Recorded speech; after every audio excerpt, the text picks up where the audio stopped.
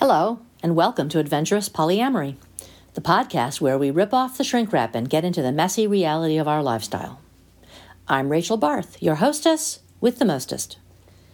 And I'm here to open up a big old can of truth and honesty about the joys and pitfalls of polyamory.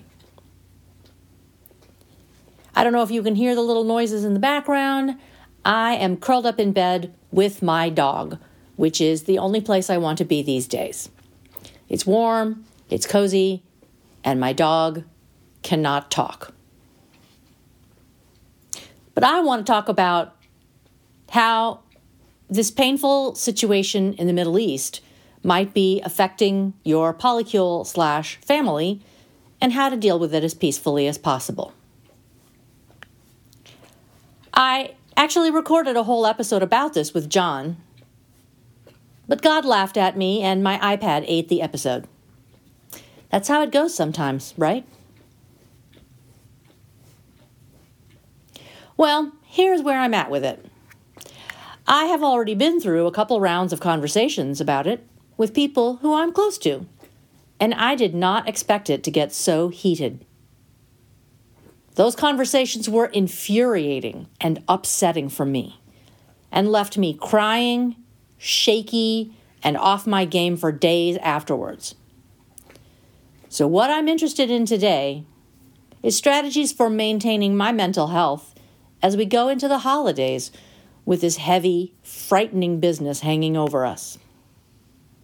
So first off, let me set my parameters. I am not here to talk about the actual conflict in Israel and Palestine. I'm taking it one step away to look at how we are engaging with each other around this topic. It's huge, it's scary, and people are extremely passionate about it. I'm not an expert on geopolitics, nor on the history of the Middle East, so I feel that my opinion on what is happening bears little weight in the overall scheme of things. And I'm completely fine with that. I can't imagine how stressful and outright painful it must be to have the job of making decisions about what to do in this situation. I feel quite lucky and privileged to be a simple nobody right now. The privilege of being nobody, huh? That's pretty much my whole approach to this, actually. The conversations I got drawn into blew up in a couple of ways.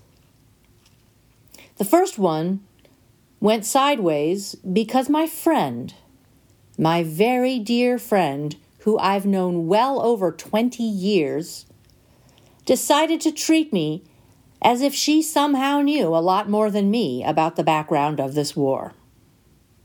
And despite trying to come off like a big expert, she didn't seem to have any idea about the anti-Semitic attitudes we are seeing lately on the left, particularly among college students at elite universities. And I really started to lose my shit. People within driving distance of my home hate me, maybe want to harm me because of my religion. And she's coming at me like I imagined it. And I was just done. Just done. And here's my position on that now. I am not so important that I absolutely must contribute to the conversation. Both Israel and Palestine will rise or fall based on a variety of things, and my opinion isn't one of them. I'm not obligated to educate someone who's ignorant, even offensively ignorant. Even if I had a damn PhD in economics and another one in Middle Eastern history, I'm still not obligated to expend my precious life energy and my all too finite patience on educating people who don't even want to be educated, which, by the way, is pretty much everyone. I mean, this person is someone who's been an important part of my life for, 25 years now. She's close enough to me that she's like a member of my own family. And even she didn't say to herself, wow, this is really important to Rachel, and since she's Jewish and I'm not, maybe I'll try to think about her position here. No, she jumped right ahead to, I know better, and went ahead and acted as if I was crazy. And that's, I mean, if someone who is very close to me is going to be that big of a butt, I don't imagine that anyone else is going to be better. Because usually the people who are close to you, they should be the best case scenario, right? So if this is the best case scenario, I don't even want to know about any other scenario. The point is, I don't owe that labor to anyone. And beyond that, I cannot flatter myself that it would make any difference. All the stress, and what difference would it make? None, except the ulcer I would probably give myself. The truth is something I've looked at here before, and I still see no lie. No one really wants to hear anyone else's opinion, much less agree with it or learn from it. If I'm being extra honest, I have to include myself in there. After all, I was deeply uninterested in my friend's opinion, wasn't I? So that's my first takeaway from all this stress. I do not have to try to educate anyone, no matter how pathetically dumb they might seem. Taking it back home to polyamory, I would say that within the confines of your polycule, this is extra useful. Because the war will come and go, and may that please be soon. But we hope our relationships will last. So please, feel liberated now to stop trying to tell everyone how wrong they are. And if they insist on telling you how wrong you are, simply nod and say, thanks for sharing your opinion. And then, if your self-control is starting to slip, just get up and leave the room. The overall quality of your relationships with your loved ones is much more important than whether or not you are both on the same page about the political future of Palestine. Do you understand what I'm saying? We can't truly know the future. But your relationships are happening right now. It's real right now. Whether or not you hurt and disrespected someone you love is real right now. Whether you created a situation in which you then wound up hurt and upset, that's real right now. So, as I say, please feel empowered to stop trying to tell everyone how wrong they are, and please feel empowered to simply get up and leave the room. Okay, on to my next thing. Here is how my second awful conversation about Israel went completely off the rails. A dear loved one began to talk to me about the situation, and although I did not want to discuss it, since I was still kind of bruised from the last conversation, I tried to participate. However, this was not going to work out for either of us.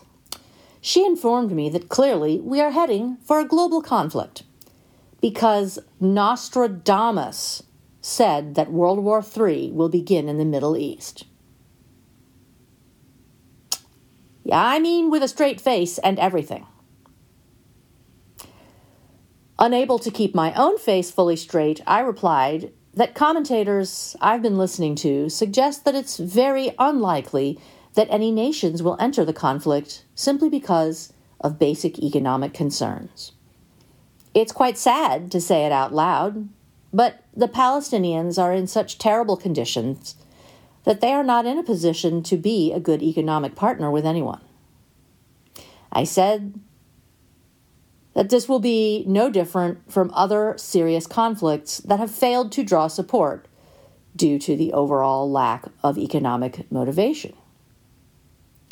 I realize this sounds incredibly heartless and cynical on my part. I have included in the show notes a list of other genocidal conflicts which the entire world has basically ignored for similar reasons. Literally everyone listening to me now is probably guilty of ignoring these conflicts. I am also guilty of ignoring these conflicts. I say these things not to shame any of us, but merely to illustrate why I said what I said. My loved one, naturally, was very upset by my reply. Looking back, I think that she was trying to express her anxiety and sadness, and instead of being supportive, I basically told her that she was being an idiot. So it was exactly like the previous conversation, except this time it was reversed and I got to be the condescending asshole. And by the way, let me just point out, I could have avoided all of this discomfort simply by observing the suggestion which I already laid out, which was to not attempt to educate her. I upset her by educating her. It was exactly like the previous conversation. As you might expect, my loved one began to tell me in a loud voice about how it was a humanitarian crisis and made it clear that I was being a shitty human for offering this cold-hearted rebuttal. Honestly, maybe she was right. However, I got overwhelmed and flooded by her anger and quickly left the room. I went to bed and cried. And here's what I figured out in the morning. I'm not a therapist, and I'm not obligated to be the recipient of anyone else's pain. I have my own pain to manage right now, and I don't have any extra bandwidth.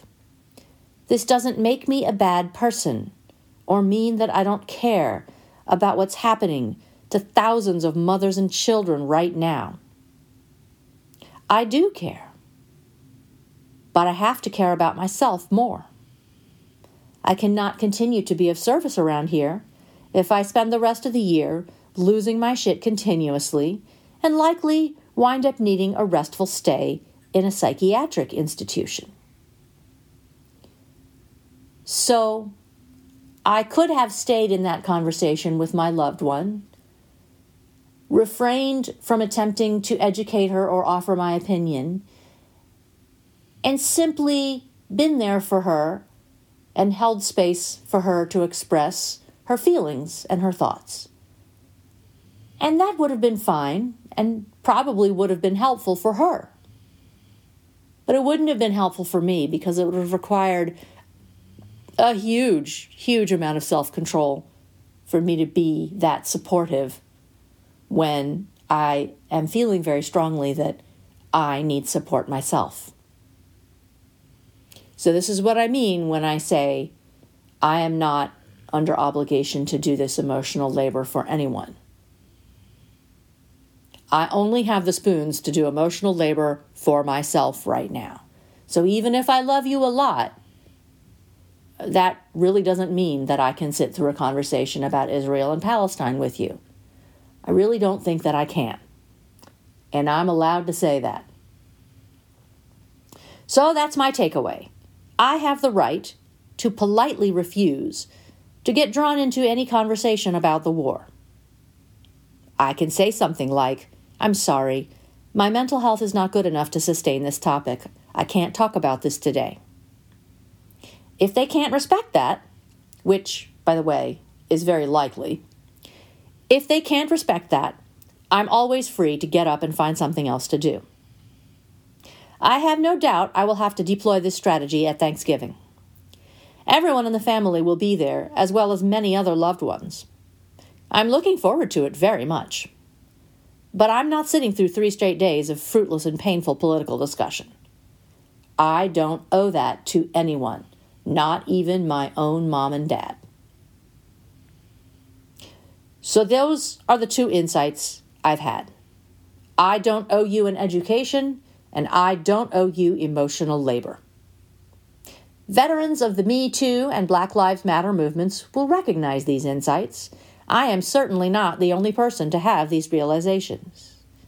It just hits differently for me now because I'm not a white ally here. I'm a person of Jewish descent. It's my personal death that thousands of people around the world are cheering for. It's my turn in the hot seat. And so it is my turn to have these simple understandings. I don't owe anyone access to my mind or my heart. I come first with me. My own well-being comes first. Okay, so let's bring it back to the polycule. My contention here is that my own firm boundaries will be protective for my loved ones as well. What good can be served by engaging in frequent arguments with my sweeties, fueled by stress, anxiety, and upset? I'm not the only Jewish person in my polycule. But we also have someone who's Lebanese, someone who's Palestinian, and even someone from an Iranian background. I like to think that we, collectively, are a tiny vision of peace in the Middle East. You can see, though, that talking war and politics in this company could be very complicated and painful. It's not only my own feelings I hope to protect. And I'm surely not the only person who is dealing with strong, confusing, and upsetting feelings right now.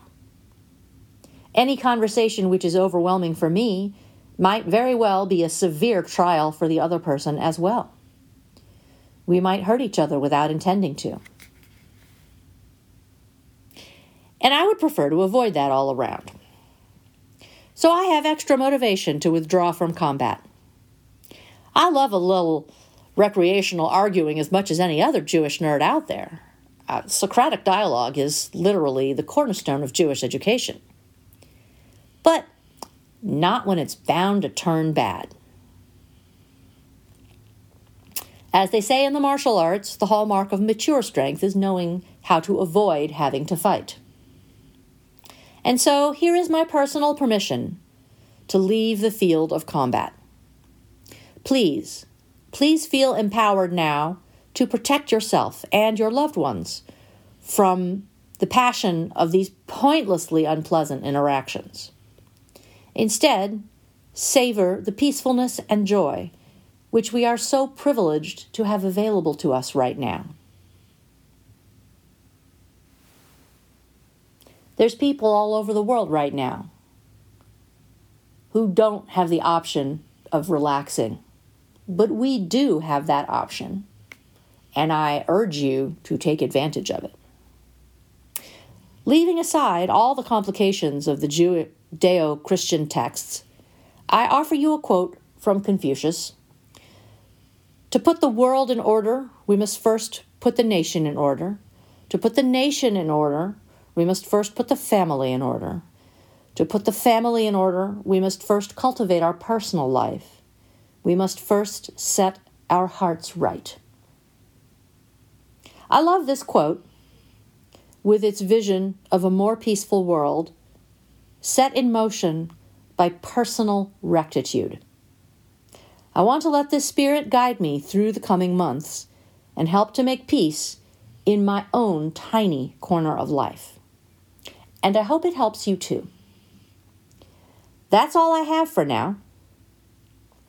Thank you for listening. Do you have any topics you want to hear about on this podcast? Or would you like to tell me that I'm being an idiot? Please get in touch with me at unlimitedheartcoaching@gmail.com. You can also find me on Instagram at unlimitedheartfreedom. Drop me a DM. I will answer. As always, I am available for coaching sessions, and if you feel you could use some help, get in touch with me for a free exploratory session. I appreciate you all so very much, and I'll see you back here in a couple of weeks.